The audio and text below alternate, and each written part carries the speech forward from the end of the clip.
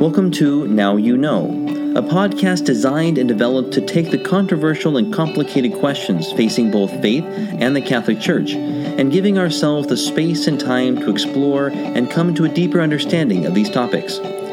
My name is Father Cody Williams, and I am your host for this podcast. Thank you for listening. Why are there a plethora of Christian churches? The core of this question is developed around the idea that in our modern world we see lots of different forms of Christianity. Catholicism, which I adhere to, as well as Lutheranism, Episcopalian, Anglican, various different churches like the Church of God or the Church of Christ or the New Hope Church. We as people today, and especially as Christian people, are very keenly aware of how many different types of Christian churches there are, which then begs the question, why are there so many different Christian churches? Some people claim that the plethora of Christian churches that exist today is one of the greatest scandals of Christianity. Namely, Christianity at its core should be united around Jesus. We should be one.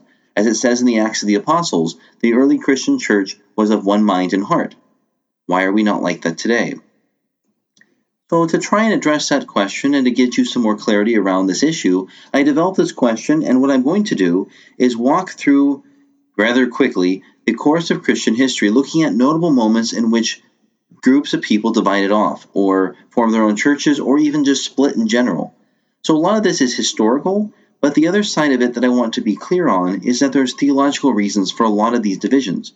And although I come from one particular tradition, and one of the largest ones in the world, I want to also recognize that I'm not trying to propose a certain one.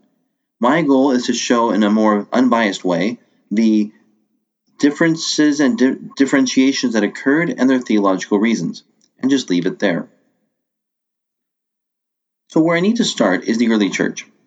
The early church, right after Jesus, we think of as very united and that they're very one-minded and that they kind of just went for it. That could not be further from the truth in many ways. They strived for that. They wanted that. But the early church had lots of different opinions, and especially since we didn't have a law book or a specific doctrinal statement that clarified what we believed, people struggled, and they debated, and they discussed it, and they strived to understand what exactly do we believe.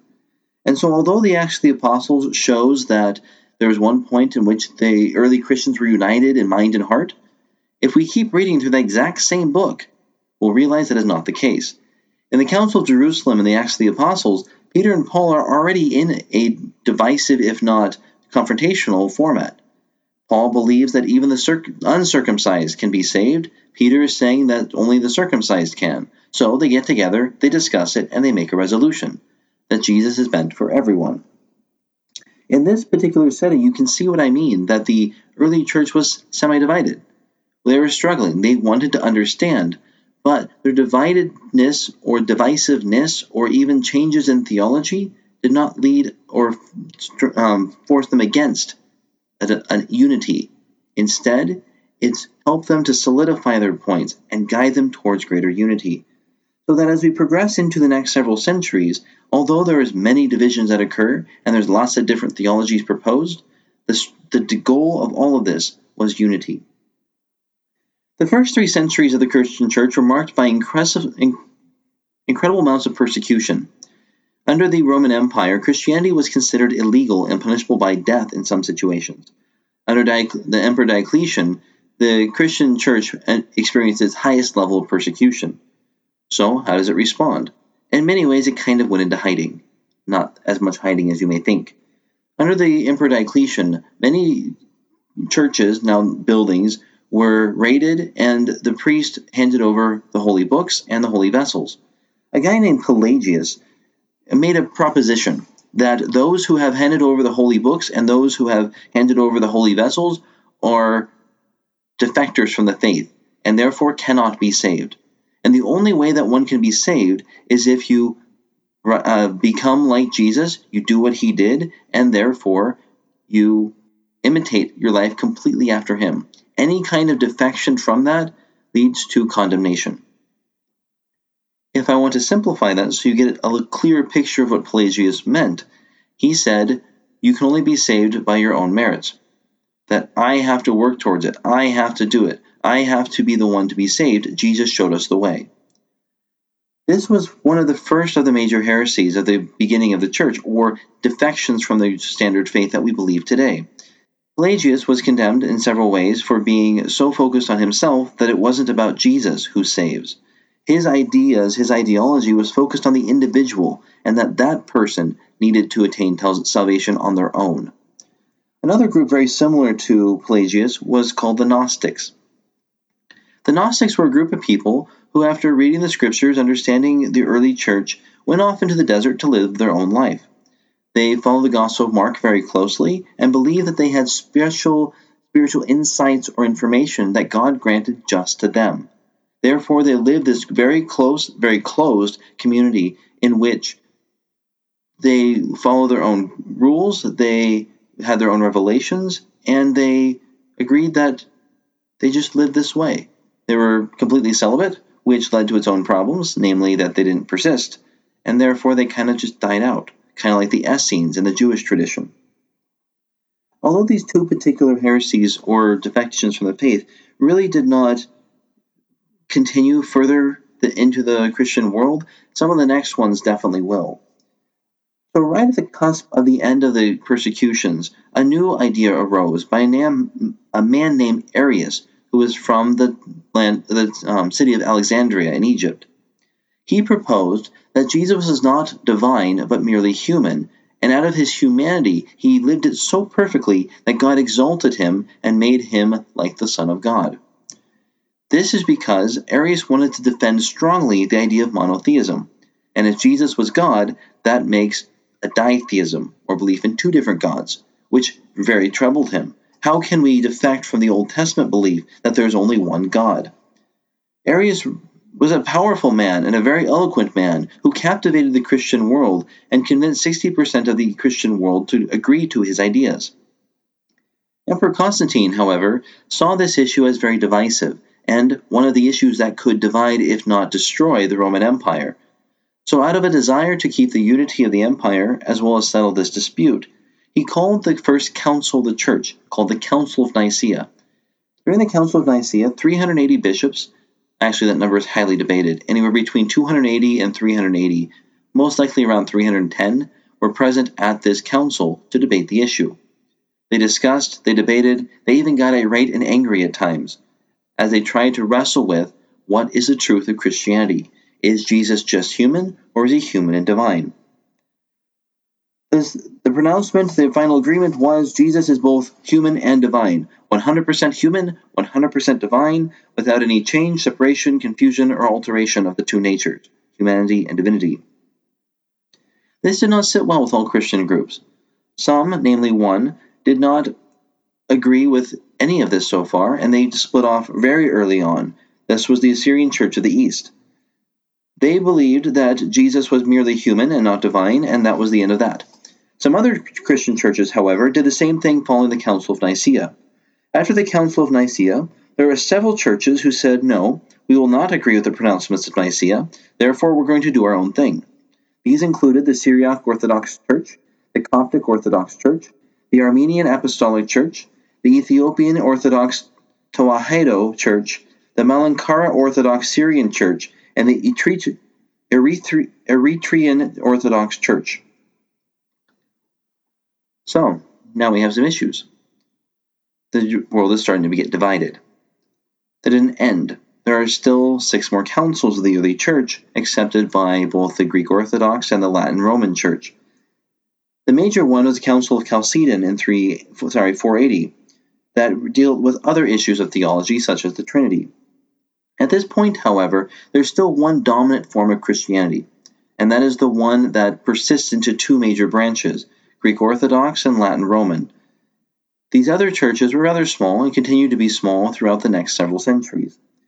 But as things change and the Roman world changes, as well as the Christian world changes, that causes issues. So after the reign of Emperor Constantine and the Christian faith becomes legalized, it doesn't make things any necessarily better. For the next couple centuries, things are fairly okay, but we have some divisions happening. For a long time, there were 5 patriarchal churches. These 5 churches were the founding churches of Peter and Paul. They include Alexandria, Antioch, Jerusalem, Constantinople, and Rome. Rome was included in a special place of primacy because that was the site of the death of Peter and Paul. For this reason, all 5 of these churches were considered autonomous, they were equal in power, and they were used to decide on issues of faith and matters of Christianity, with Rome being the deciding factor in case there's divisions or a tie vote. As things progress and we get to the Council of Chalcedon, things change a little bit. The order of prestige of these 5 churches alters slightly.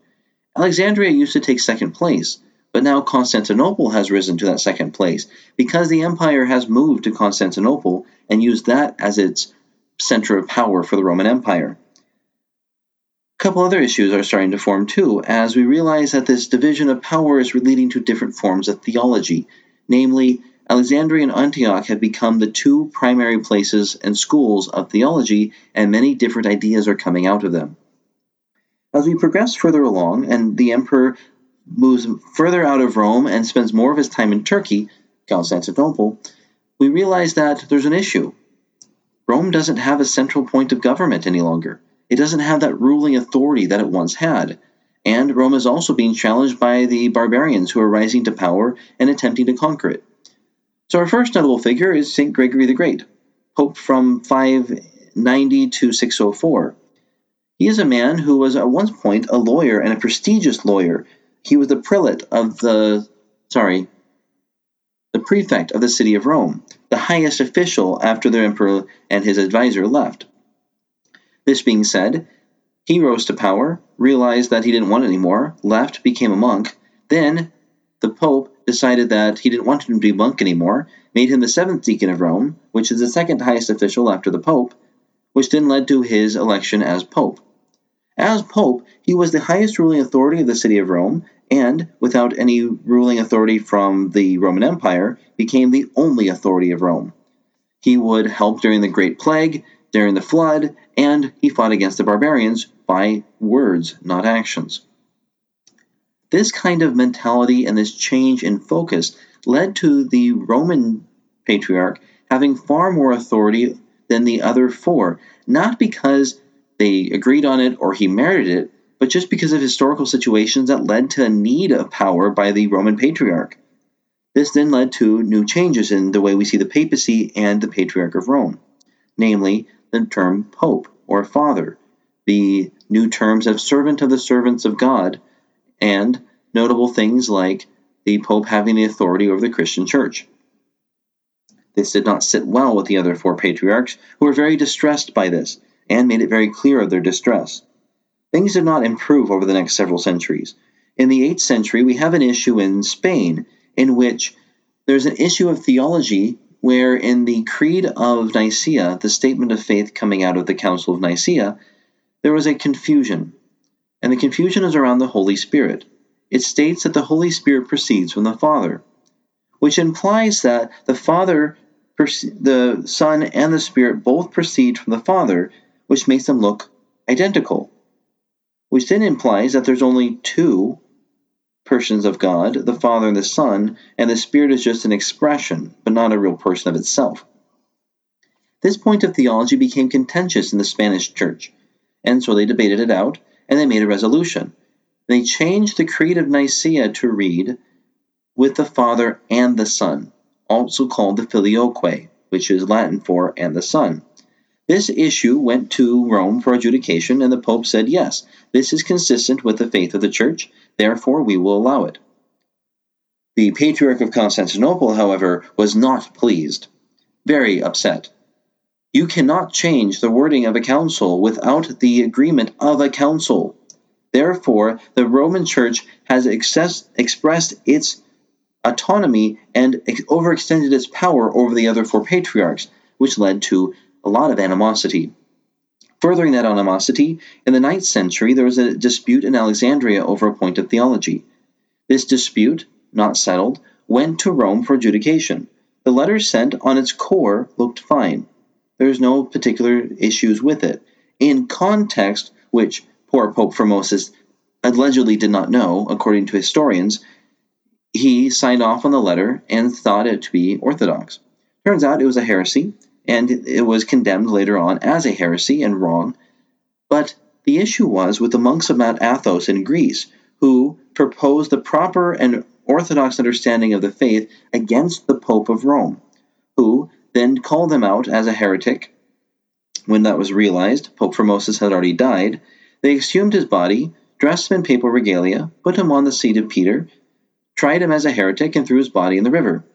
Ever since that point, the monks of Mount Athos have claimed that the Roman Church is in heresy and therefore cannot be true. Now we get to the cataclysmic event. The year is 1050. The issue? Not much of anything, actually. Pope Leo IX sends a delegation to Patriarch Michael of Constantinople. They're trying to decide a dispute. While there, tensions rise and it becomes worse, to the point where the delegates from Rome decide to excommunicate Patriarch Michael. In response, the Patriarch Michael excommunicates the Pope of Rome. Thus begins the division between the Greek churches and the Latin churches. That has not been resolved, but is currently in this discussion to see if we can bring them back together. This particular level of hurts has never helped. There's one last one that I want to mention because it is historically very important and shows a lot of the historical pain that has been caused between these two branches of Christianity.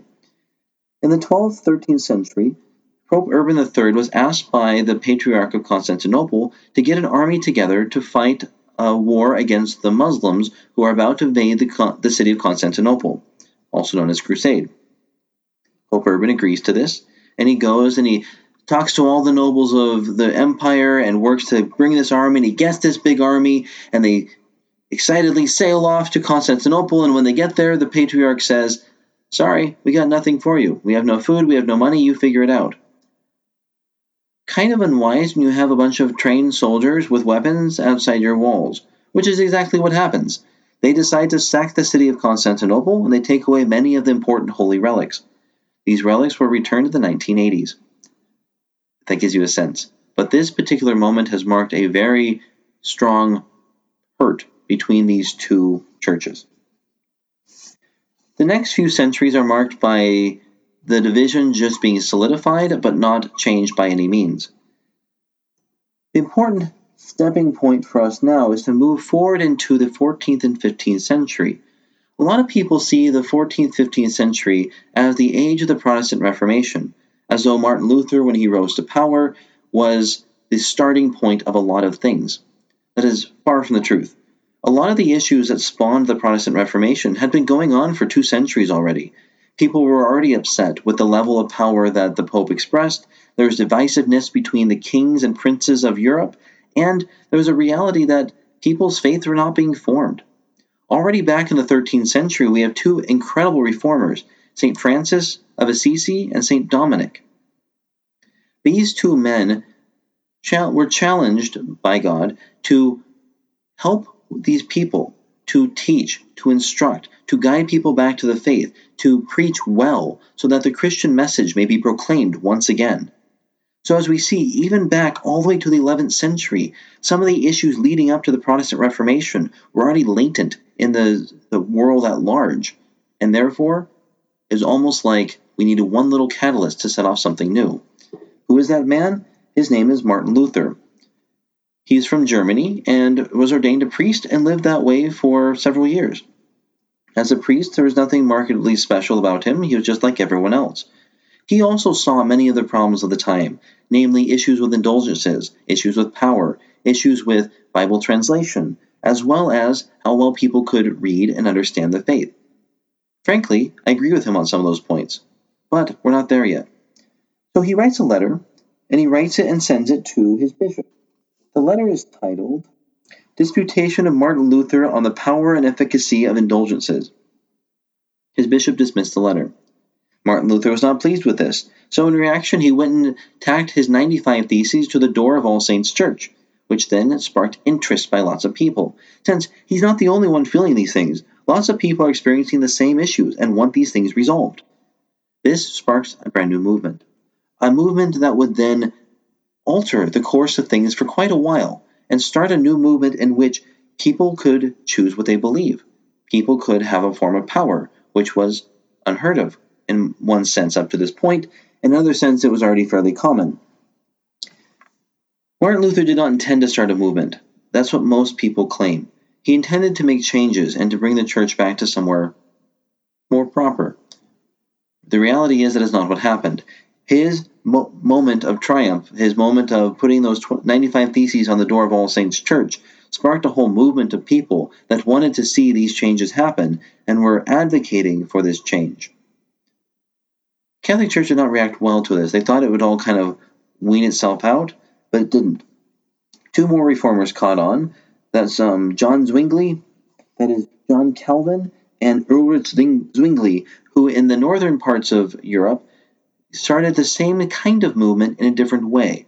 They focused not so much on the issue of whether someone could read the Bible or faith alone mentality, but that it's a personal relationship now. It's just between God and I. That's it. And these reformers really did focus on that. Faith alone, Scripture alone, justification by faith, the idea that it's just God and I. And that's an important point to make. The Catholic Church, now being called that, focused a lot more on faith and works, on that there's a communal element, that we are a people, but I also have a relationship with God, the two together as one. As this movement begun, there's two movements that are now forming.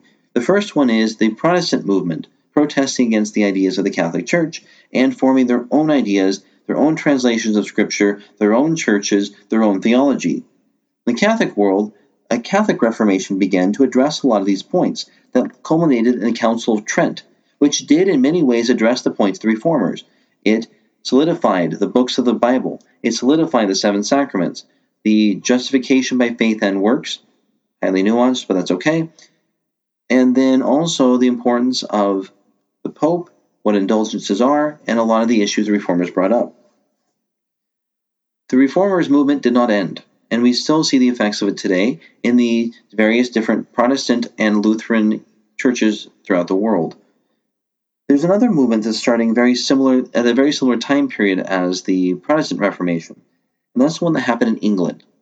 King Henry VIII, dissatisfied with Rome, actually that's a very much so an understatement, he's angry with Rome for not annulling his marriage, decided to form his own church where he could be the sole authority. This is known as the Anglican Church, or the Church of England.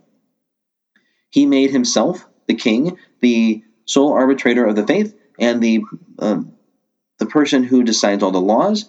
He kicked out all the Catholics out of England and formed his own church, and therefore he had his own way of doing things. He also formed the King James Version of the Bible out of a desire to translate the Scriptures into English, which was a common theme in the Protestant movement. Now we have several churches forming. This really is kind of where things end for this particular period of time. As we move into the 17th and 18th century, many things happen philosophically and socially that are critical for understanding our modern world. The two most notable ones are the advent of modernity, which led to the scientific movement. That focused on absolute proof, such as, I can see it, I can taste it, I can touch it. Also, it focused on philosophy and education, that I should be able to prove these things. I should be able to know them with some level of certainty. If not, I cannot adhere to it. This mentality led to a focus on religion as kind of mystical or faith only, and therefore not part of this movement. If I can't prove it through philosophy, we shouldn't be talking about it. Notable figures like René Descartes tried to prove things from reason alone, and we also have Immanuel Kant, who didn't discuss religion on any level because he said, I cannot talk about it philosophically, therefore I'm not going to talk about it at all. The second important point to note is an idea that's very similar to what happened in the French Revolution, where the people were upset with ruling powers, they were upset with this kind of oppressive mentality, and therefore people are trying to form their own way of doing things, their own theology, their own philosophy, their own laws and systems. This is not new to humanity, but it is such a marked change from where we've been that it's worth noting, especially as it changes the Christian world into the 20th century. So with these two mentalities running throughout the the society and throughout the world, we have the advent of the modern era. This involves industrialization. This involves globalization. This is where we have a lot of missionary movements.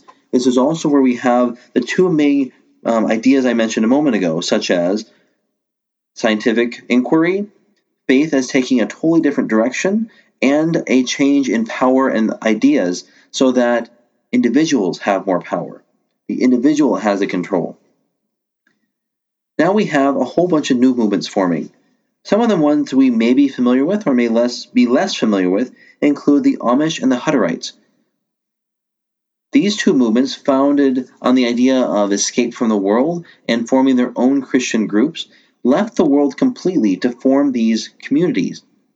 These communities are Christian in origin and focus on renunciation completely of the world, which is kind of what they assumed Jesus wanted us to do. These are most notable in the United States with the Puritanical movement as well, but they're not all that well represented today. Some of the ones that are most notable for today would be like the Baptist and the evangelical churches. The Baptists are much similar to the Amish and the Hutterites in that they became their own church. Each church chooses its theology, with the focus being baptism. Baptism is the way of entry into the life of Christ. Baptism is the core sacrament, and then preaching. Baptism and preaching are the two central parts of Baptist and the point of faith alone. I speak to God is about God and I and that personal relationship. A very similar movement to that, starting in the 20th century, would be evangelical Christianity. Evangelical Christianity is very varied and complicated, but its core message is belief in Jesus. Every church chooses its own theology, chooses its way of being, chooses its pastors, and therefore is dependent on the choices that community makes. Namely that faith in Jesus and the development of that faith is central. I could easily picture these two movements in very negative ways, and I don't want to do that. I want to look at the more positive spin. These churches that spawned from the 15th through the 20th century that I've mentioned already focus on one important key element, and that is understanding the scriptures. What does the Bible say? How do we live what Acts proposed as we are one of mind and heart? How do we understand the idea that faith comes through Jesus and that faith is critical for understanding whether we are saved, and that we are to go out and spread this message and make disciples, convincing all people to become Christian? That is really the core of a lot of these later Christian movements spanning the 15th through 20th century. So now the big thing. How do we make sense of all these changes and developments that happened in Christianity over the course of history? Well, that's hard. The main thing, and I mentioned this a moment ago, to recognize in all of this is that every church is trying to do one thing, and that is following the message of Jesus. The challenge with that is that whenever we try and follow a person, we are trying to interpret their actions and ideas, and it's hard to do that. Trying to do that with someone like Martin Luther King Jr. or Abraham Lincoln. People have tried to see the virtues these people express and live them out, but we really don't know the person that well. They're shrouded very much so in history, and therefore makes it very complicated for us to understand how we are to follow that person. This is no different with Jesus. And it's even further complicated when our main sources are the four Gospels, who don't really intend for us to follow like Jesus' exact way of life.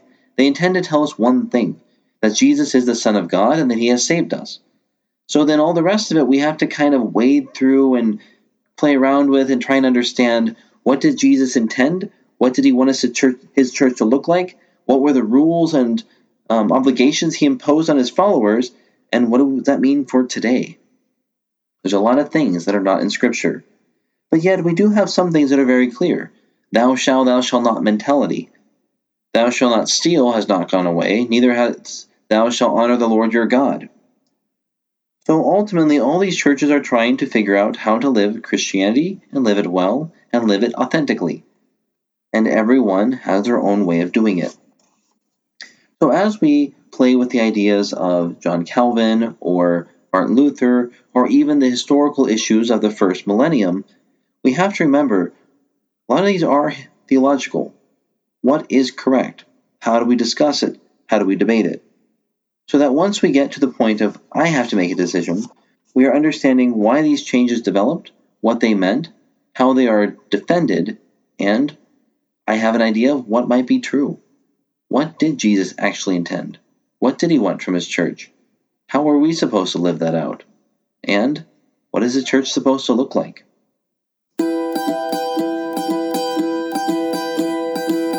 Thank you for listening. If you have any questions or requests for topics, please email me at cwilliams@ctkmsla.org. Now You Know is hosted by Father Cody Williams, produced and edited by Jake Sheridan, written by Father Cody Williams. Music for today's show was provided by freemusicarchive.org.